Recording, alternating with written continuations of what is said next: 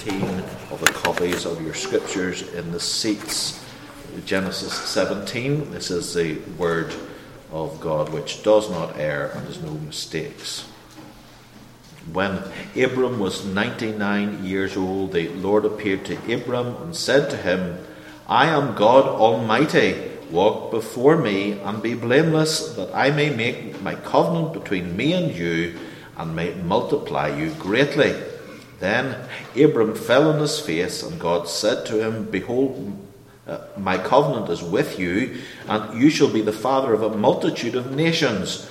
No longer shall your name be called Abram, but your name shall be Abraham. For I have made you the father of a multitude of nations. I will make you exceedingly fruitful, and I will make you into nations, and kings shall come from you. And I will establish my covenant between me and you and your offspring after you throughout their generations for an everlasting covenant, to be God to you and to your offspring after you. And I will give to you and to your offspring after you the land of your sojournings, all the land of Canaan, for an everlasting possession, and I will be their God. And God said to Abraham, As for you, you shall keep my covenant, you and your offspring after you throughout their generations. This is my covenant which you shall keep between me and you and your offspring after you. Every male among you shall be circumcised. You shall be circumcised in the flesh of your foreskins, and it shall be a sign of the covenant between me and you. He who is 8 days old among you shall be circumcised. Every male throughout your generations, whether born in your house or bought with your money from any foreigner, who is not of your offspring, both he who is born in your house and he who is bought with your money shall surely be circumcised. So shall my covenant be in your flesh, an everlasting covenant. Any uncircumcised male who is not circumcised in the flesh of his foreskin shall be cut off from his people. He has broken my covenant. And God said to Abraham, As for Sarai your wife, you shall not call her name Sarai, but Sarah shall be her name. I will bless her, and moreover I will give you a son by her. I will bless her, and she shall become nations. Kings of people shall come from her. Then Abram fell on his face and laughed and said to himself, Shall a child be born to a man who is 100 years old? Shall Sarah, who is 90 years old, bear a child? And Abram said to God, Oh, that Ishmael might live before you. God said, No, but Sarah, your wife, shall bear you a son, and you shall call his name Isaac. I will establish my covenant with him as an everlasting covenant for his offspring after him. As for Ishmael, I have heard you. Behold, I have blessed him and will make him fruitful and multiply him greatly. He shall father 12 princes, and I will make him into a great nation. But I will establish my covenant with Isaac, whom Sarah shall bear to you at this time next year. When he had finished talking with him, God went up from Abraham. Then Abram took Ishmael his son, and all those born in his house, or bought with his money, every male among the men of Abram's house, and he circumcised the flesh of their foreskins that very day, as God had said to him. Abraham was 99 years old when he was circumcised in the flesh of his foreskin, and Ishmael his son was 13 years old when he was circumcised in the flesh of his foreskin. That very day Abraham and his son Ishmael were circumcised, and all the men of his house, those born in his house and those bought with money from a foreigner, were circumcised with him. Amen. And we know that God blesses his truth. I've called this sermon The Sign, Seal, Son and Scope of the Covenant of Grace. The sign, seal, son and scope of the Covenant of Grace. There's 4 S's that I want us to think about today. Generally speaking, Christians in the West, I think, are only beginning to emerge from the confusion in how to read the Old Testament Scriptures. I think this is largely, as I've said, I think in a previous occasion, been caused by liberalism and fundamentalism of the wrong sort that has badly mishandled Scripture or doubted Scripture. And conservatives, I think, I can't comment with knowledge here in the States, but certainly back home, what happened, whether deliberately or subconsciously, was that pastors took a step back from the Old Testament because they doubted, did the people in the pews actually believe what was written in the Scriptures? There was so much doubt and writings and periodicals and that kind of thing, questioning the authenticity and the reliability of Scripture. So there was a distancing, and the field was left to those who, in my judgment at least, weren't properly equipped with knowledge and understanding and languages to handle the Scriptures properly, or at least the doctrinal basis and confessional understanding. And there was a great wave of zeal and enthusiasm and false revivalism mixed in with the true, which greatly damaged the church. And we're living actually in the West, I believe, with the consequences of that. So it is a quite tragic thing, I think, to hear misguided voices screeching at a high level of decibels that Christianity is a different religion from the Jews, when it's not. We are true Jews who worship by the Spirit of Christ and have been circumcised by Christ. Judaism is not what it means to be grafted into Christ, the true Israel and vine, which is the faith of Abraham, in whose footsteps we follow. Now, there are differences. I don't want to downplay or nullify the differences between the old and the new, yet we have to say that this, from really Genesis 4 onwards, from the Garden Gate onwards, we're talking about one continuous work of redemptive grace, however we understand all the details.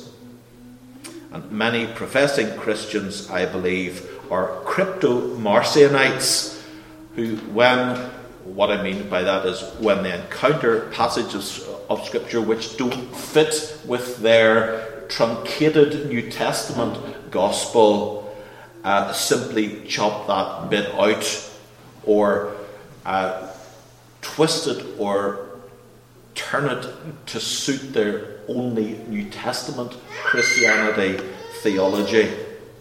We must grasp that we rely, as the wild olive shoot New Testament Gentiles, on the vine, on the parent stock of Israel. That's the proper order in Scripture, to the Jew first and then to the Greek.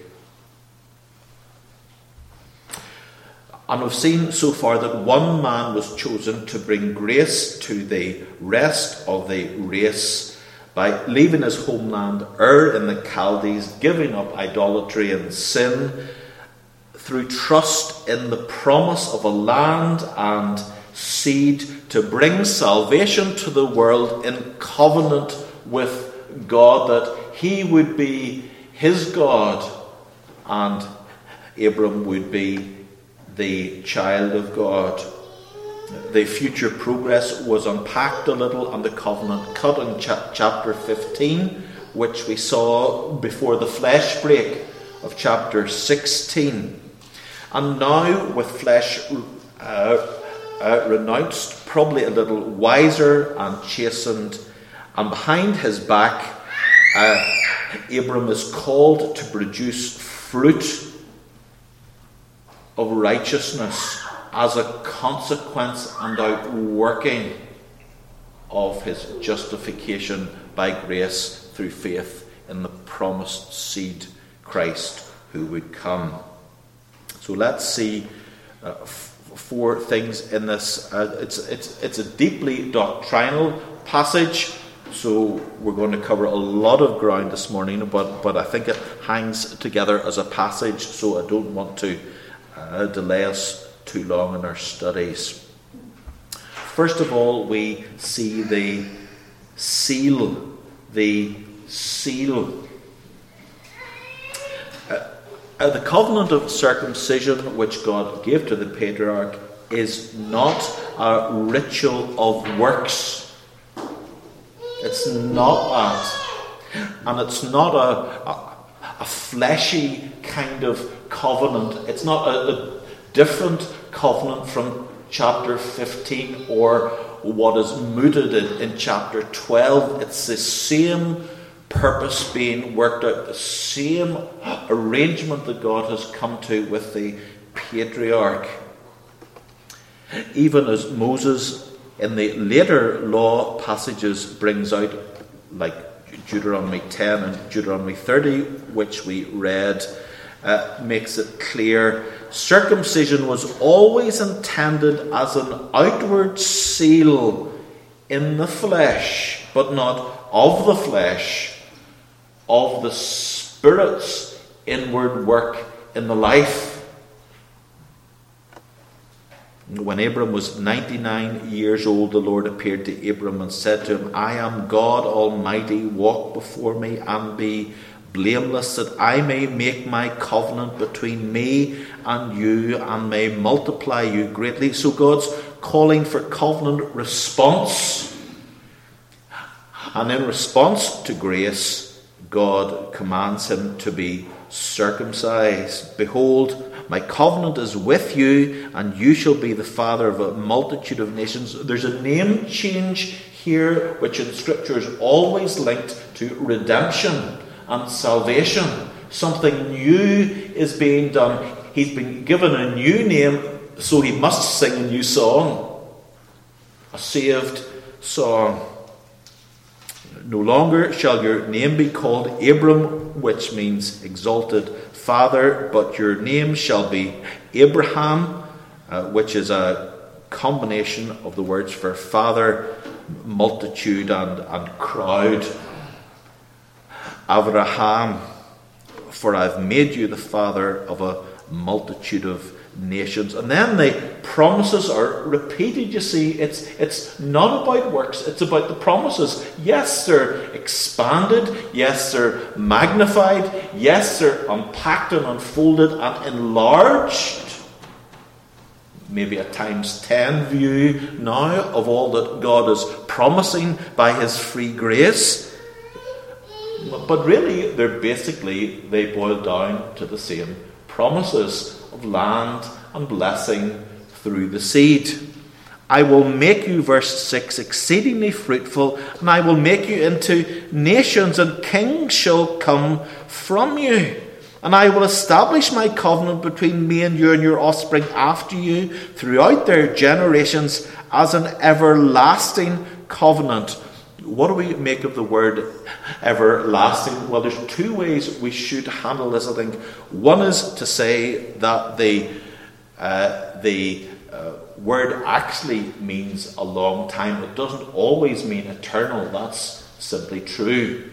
So the idea would be this is an enduring covenant, not necessarily the way we think of it, eternally everlasting without end, as God is without beginning and without end. It doesn't have to mean eternal. It often does in Scripture, but it doesn't have to. So that's one way of understanding this promise. It's been given to the patriarchs in perpetuity. It's a permanent thing. It's for good. Or we can see the type bound up with the antitype, the promise, with the fulfillment as one thought and promise and idea. There's going to be this earthly land which foreshadows and is a model replica of the final eternal heavenly Canaan. That's two ways I think we can helpfully understand that and avoid the excesses of thinking today that Palestine has eternally been promised as a possession of the people of God. It's heaven's been given to us now through the fulfillment of the promise in Jesus Christ. Whatever we think of Palestine and the land rights, whether for the Arabs or the Jews, and I have a great sympathy with the Jewish people. I think that's part and parcel, instinctively, I think, of our Christian heritage, rooted in Judaism.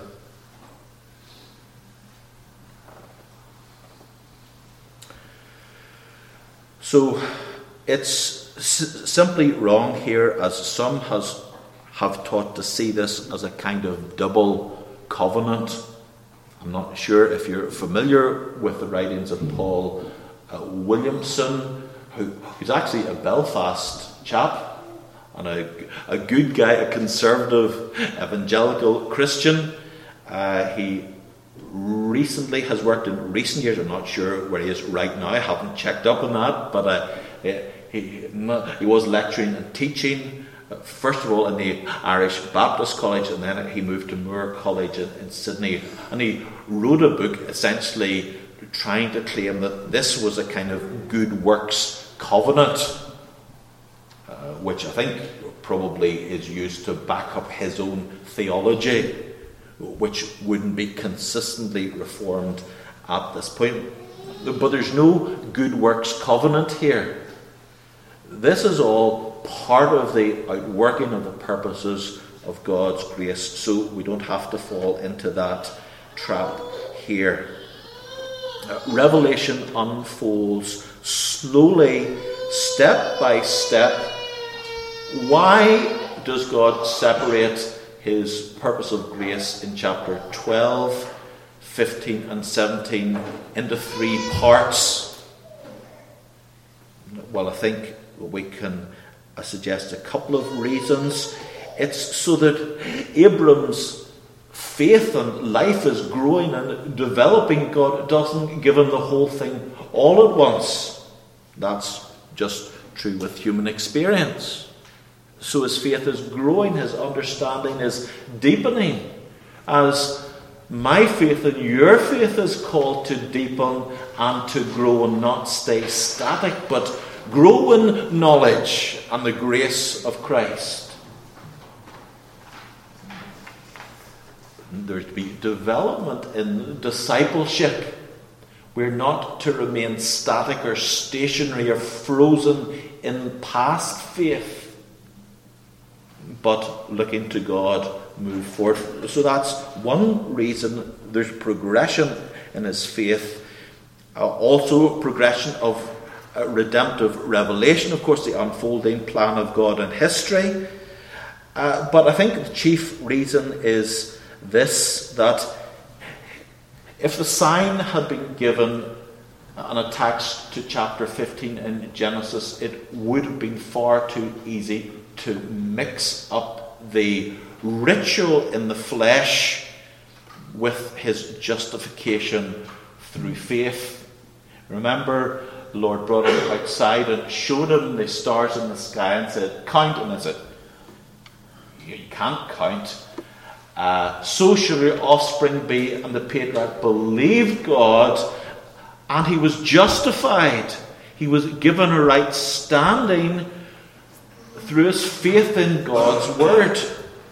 And if he had been circumcised at once, he might have been tempted to think, or we might have misread the scriptures and think that actually circumcision somehow contributed to his salvation. So those two things are separated by Moses, and actually separated in time by several years, so that there might not be any doubt at all that he is the Father, as Paul teaches. You see, Paul knows how to read Moses and Genesis correctly. He reads the gaps in Genesis clearly. He understands the historical sequence, so that he can say he was circumcised later, but justified earlier, so that he might be the father of the circumcised who follow in the footsteps of Abram's faith, but also then of the Gentiles who have not been circumcised. Do you see that? See how Paul works this out and reads it right?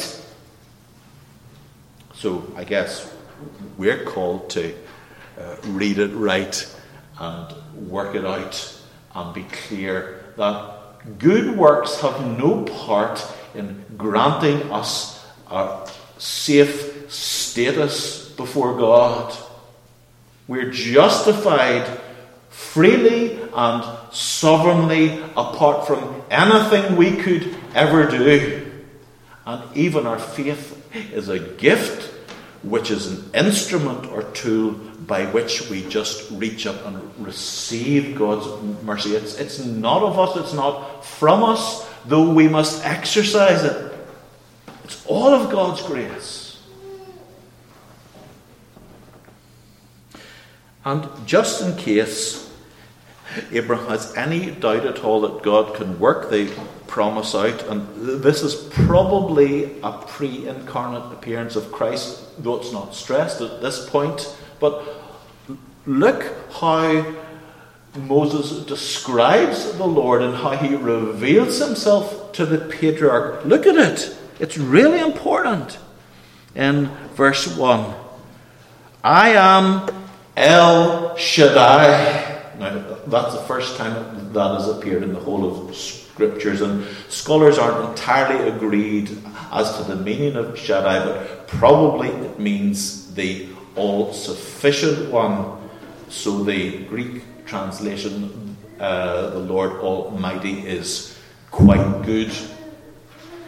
God is the all-powerful sufficiency who will work his promise out and bring his purpose to pass. It can't fail because it's the word of El Shaddai.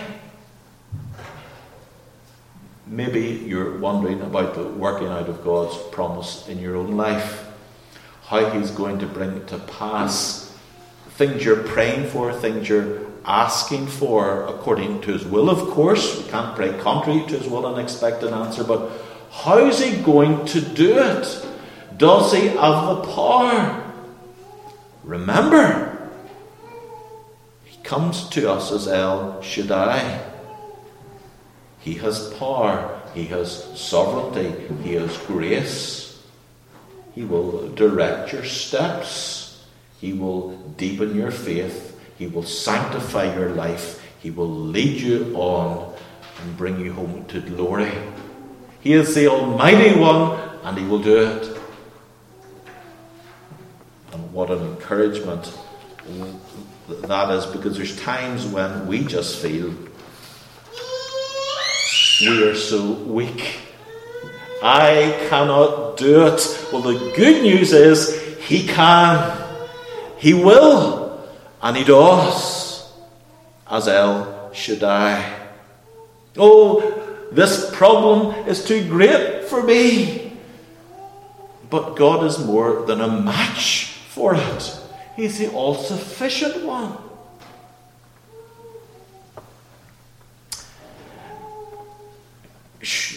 Surely it's true then, and it's interesting, isn't it, how again and again the same promises are repeated and expanded and enlarged and unpacked and unfolded and expounded as time goes on to the patriarch.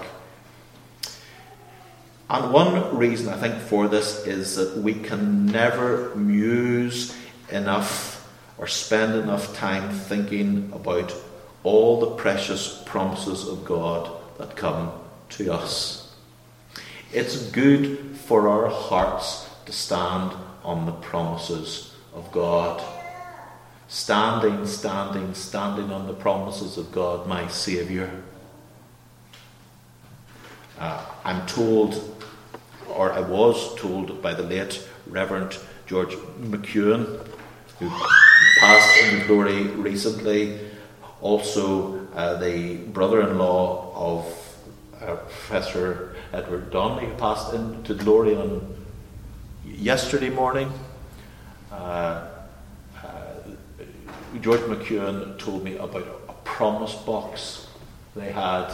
So the parents made a little wooden or cardboard box with a little slat, and they popped in on little pieces of paper, beautifully handwritten, no doubt, because George was very meticulous and precise, into the box. And then each day at family worship, they would take out one of the promises and read it. The children would read it, the adults would read it, and they would pray through it and take it to heart. That's one way of fixing our heart on all that God has pledged and sworn to us. I'm not saying you should get a promise box, but hey, why not? Because these promises repeated again and again to the eyes of the soul and laid bare before them as we view the panorama and the tourist spots of Scripture, like a sunset or a snow-capped peak, warm our heart and expand the soul and fill us with confidence and joy in the power of the all-sufficient grace of God. God gives us seals, and circumcision is a seal of all these promises of salvation, to inscribe them on our heart like an engraver might inscribe on stone what God has pledged to do and to be to us and for us. And it's in this confidence he's told to walk before me. He's God commanding him to live a lifestyle of constant fellowship, walking before God and be blameless, which isn't a statement of sinless perfectionism, but it means an integrated wholeness, a public freedom from reproach. You see, that's what God calls us to as he seals these gracious promises. So that's the seal. Use readings, psalms, sermons to impress the promises of God upon your hearts. What then do they seal? Secondly, they seal a sign. Verse 9, and God said to Abram, as for you, you shall keep my covenant, you and your offspring after you throughout their generations. This is my covenant which you shall keep between me and you and your offspring after you. Every male among you shall be circumcised. You shall be circumcised in the flesh of your foreskins, and it shall be a sign of the covenant between me and you. Now, circumcision was not unique to the people of God or the family of Abraham. It wasn't. The uncircumcision of the Philistines was a cultural exception. People were surprised that the Philistines weren't circumcised because the rest of the tribes in that place seemed to have taken circumcision upon them, at least some of the near neighbours of Israel.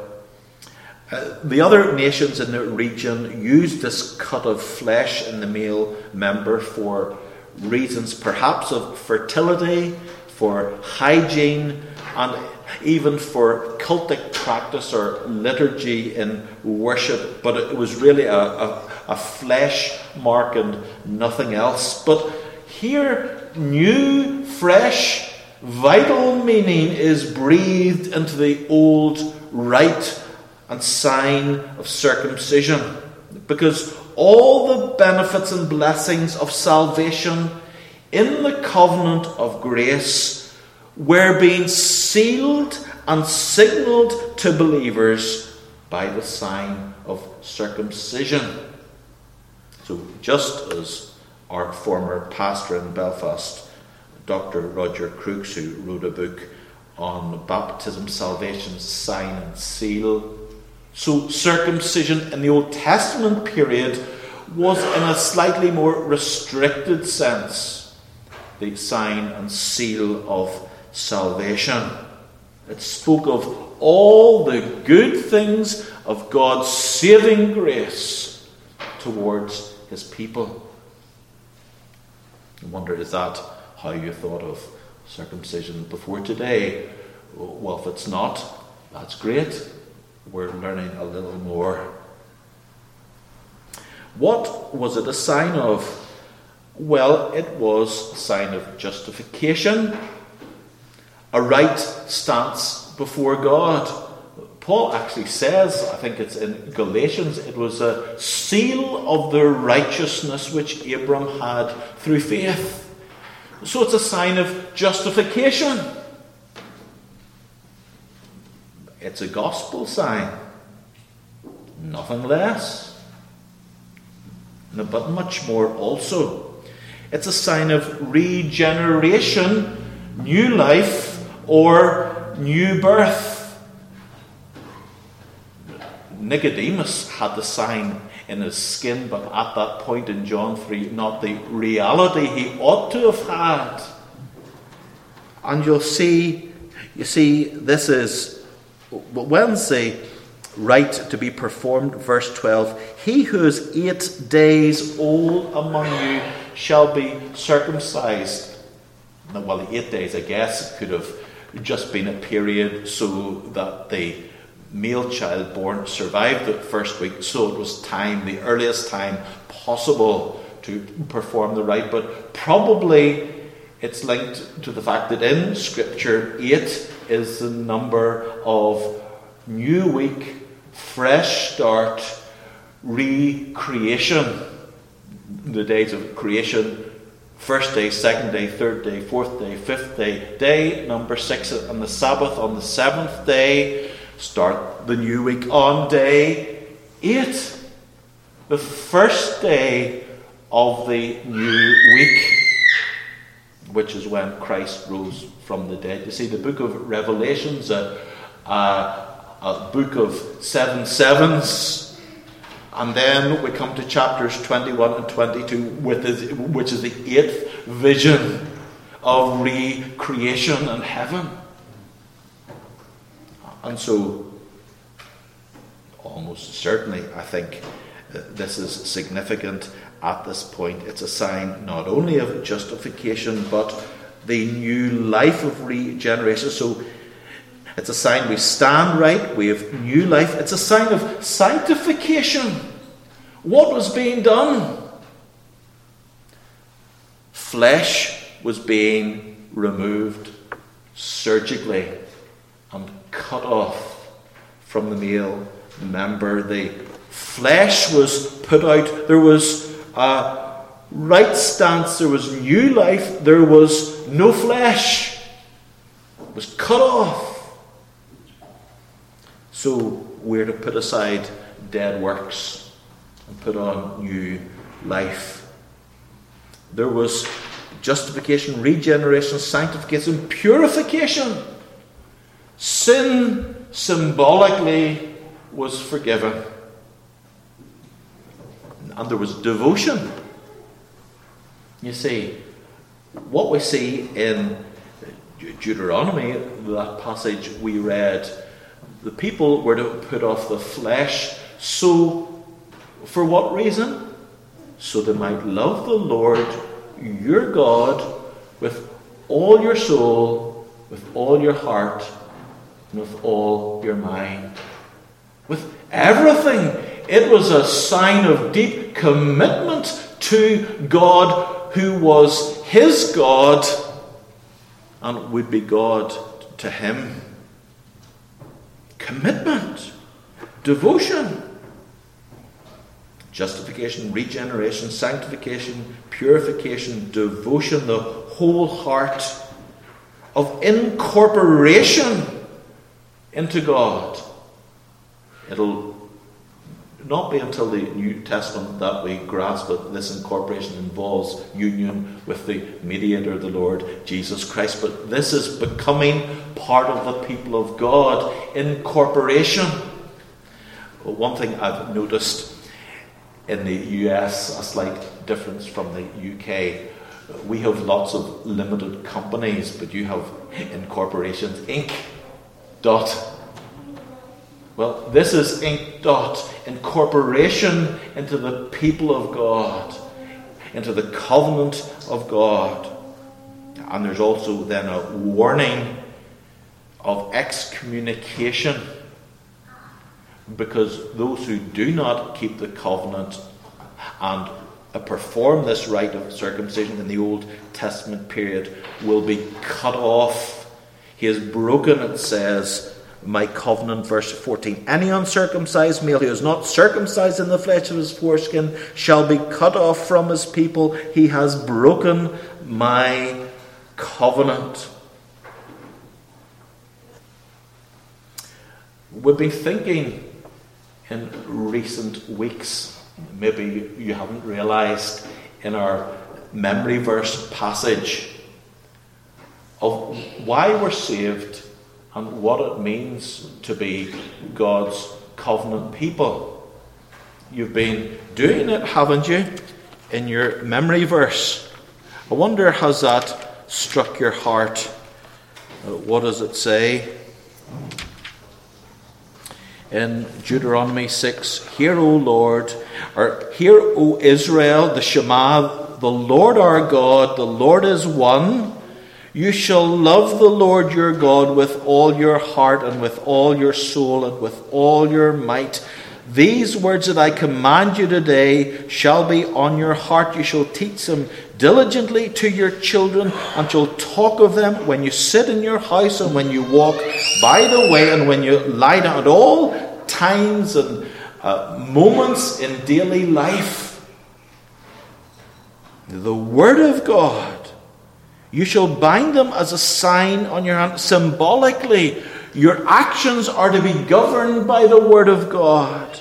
And they shall be as frontlets between your eyes, or phylacteries, little boxes with the memory verses to set the Word of God before your gaze at all times and direct your mind and guard it from sin. You see, this is how they're going to live. You shall write them on the doorposts of your house and on your gates. And isn't it a shame for the people of God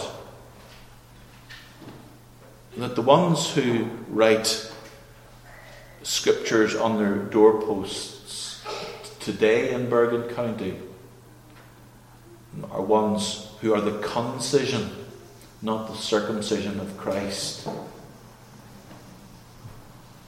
I'm not saying we should do it literally, but directed and governed by the Word of God. Every action and every thought and every word and every deed. There's only one who did that perfectly, the Lord Jesus Christ. But this is our commitment to our covenant God. This is our response to all these promises. Removal of the flesh and walking in obedient faith. The seal and the sign. So how's this going to be realized? Well, it's going to come, isn't it, through, thirdly, the Son. Verse 15, and God said to Abram, as for Sarai, your wife, you shall not call her name Sarai, but Sarah shall be her name, means princess. I will bless her, and moreover, I will give you a son by her. I will bless her, and she shall become nations. Kings of peoples shall come from her. Then Abram fell on his face and laughed and said to himself, shall a child be born to a man who is 100 years old, and Sarah too? And Abram said to God, verse 18, oh, that Ishmael might be the one. Ishmael is bypassed. which disappoints his parents, and probably the lad himself, who was now 13, who thought he had the inheritance coming to him. But no, though he would be blessed and form this para-nation or anti-nation of 12 princes and 12 tribes, he's going to be bypassed in God's sovereign purpose. Hagar, the slave girl, will later be moved aside, and it's the son and the birth of his true wife Sarah, who to this point had been barren and infertile, that through miraculous, stupendous, supernatural birth will have her barrenness removed, and in a most unlikely turn of events, she receives a new name, Princess, who will become strategic and integral and central and key to the working out of the promises of God. What a role this lady had, and so late in her life. The promise of a son to be conceived in her womb now makes her the central matriarchal figure in this promise. And what about the laugh? Well, if you were 100 and your wife was in her 90s and you were told that this time next year you would have a son, I think you, at very least, it seems humorous. It seems almost too good. It's not expressing doubt in God's word. We know that Abram didn't doubt the promise of God, but it's almost disbelief. How can this just seems ludicrous? He was wide-eyed. He was incredulous. Never in all his wildest dreams did he think that salvation would come through the birth of a double centurion's son, with a combined age of over, approximately 200. So if saving faith zooms in here on the natural freeborn son who is born by supernatural power and promise according to God's word, we can understand how then we have to have a greater focus on the promise of the divine Son born by the Spirit who overshadowed the womb of the Virgin Mary. See, Isaac was enabled to inherit the promises of God and be delivered from his sins. But now the Lord Jesus Christ has inherited the promises for us and delivered salvation signed and sealed to us. And if we don't have our hope in him, we cannot inherit the promises. But if we have our faith zoomed in on Christ, and increasingly so, then the hope of salvation becomes real, dear, and precious to us. And as the Gospel makes clear in the New Testament, he is the one who was cut off and excommunicated, bearing the curse of the covenant for us, who had also been circumcised on the 8th day to fulfill the legal ritual of the law, salvation's sign and seal, that he might take the flint to our hearts and circumcise us, male and female. See, it's by Christ's action and his gracious power, his all-sufficiency, that we're strengthened and enabled and trained and taught to experience the reality of what it is to love God increasingly with all our heart and soul and mind and strength. You see, if you look online for tips on how to live a godly, holy, sanctified life, You'll find all kinds of ideas. But here's the reality. Where is faith to be focused? For the devoted life, the sanctified life, the godly discipleship life of faith, but on Christ. I can't say that my pulpit has been the best pulpit. I wish it was. But I can say the best pulpits I've experienced are pulpits that focus on Christ, that lay bare his person, God and man, his offices as prophet, priest and king, his obedience, kindness, his love, his gentleness, his firmness, his wisdom, his grace, his speech, his sacrifice, his love of God's law, his filling with the Spirit, and his work, his giving of himself in love for us to death on a cross.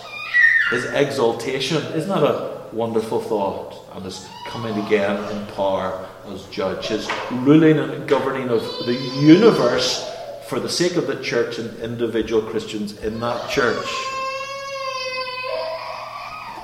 The God who is the agent of Creator, who is the one who sustains all things in providence, and the God the Son who redeems and is the great sympathetic high priest of his people. If you have a pulpit like that, you'll not have a problem with devotion if you heed what's been taught and you apply it by God's grace. Because he's a circumciser. And finally then, the scope. We have seen the seal and the sign. We've seen the Son. And finally and lastly, the scope. Well, it appears that the covenant is not limited to mere DNA and genetics of natural birth.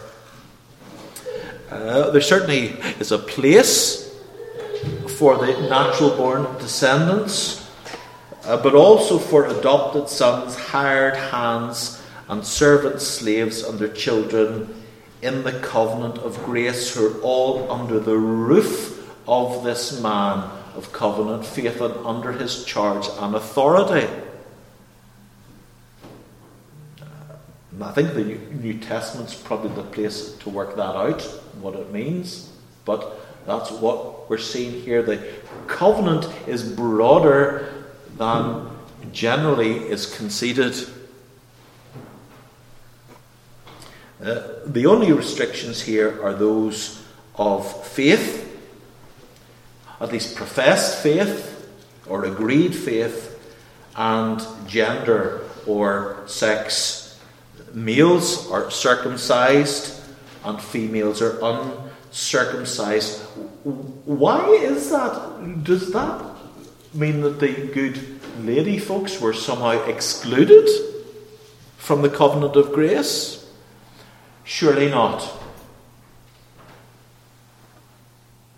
We only have to see that it's the hope focused on the Son through the woman. Without Sarah, there is no hope. You see that? How can we possibly think that in the Old Testament period, women had no place in the covenant of grace? Maybe this is part of what Paul means, that women will be saved through childbearing. Maybe. If they continue in faith. It's the seed line hope directed to Christ. And also then, women were included, of course, under their father or husband, the family representative head, who was the circumcised male. And those married ladies who saw the circumcision of their husbands could never forget the importance of circumcision. Of course they were part and parcel of the covenant faith.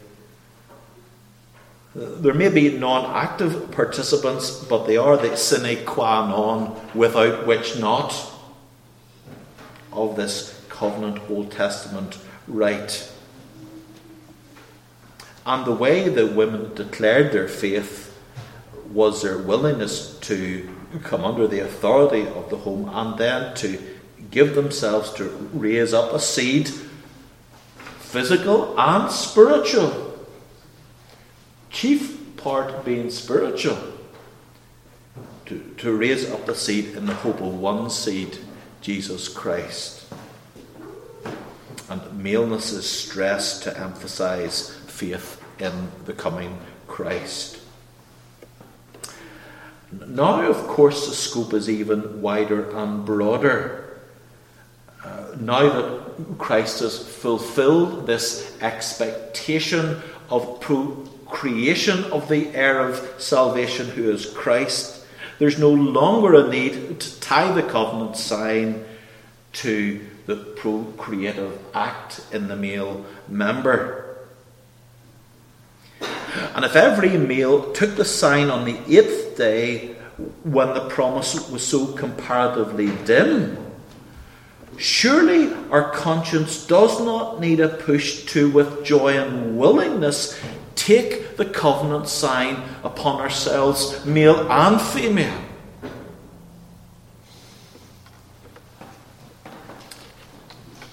There may be some listening today, or who will listen to this, or maybe some here, I don't know all of you, who have not yet been baptized. And let me just urge you that I think, in light of all God's grace, no consideration overrides this. If you belong to Christ, take the sign of saving grace and don't delay. When it finished talking with him, God went up from Abram. Then Abram took Ishmael his son, and all those born in his house or bought with his money, every male among the men of Abram's house, and he circumcised the flesh on their foreskins that very day, as God has said to him. You see, it's an exercise of faith. It's doing what God wants and believing that's important. And Ishmael, his son, was 13 years old when he circumcised in the flesh of his foreskin. Can you see them one by one lining up? I think I would have needed a bit of a persuasion and push myself. Painful, costly, and as the ritual circumcision took place one after another, and this would have been hundreds of men by this time, maybe thousands, all express their dedication to God and their commitment to covenant in this rite.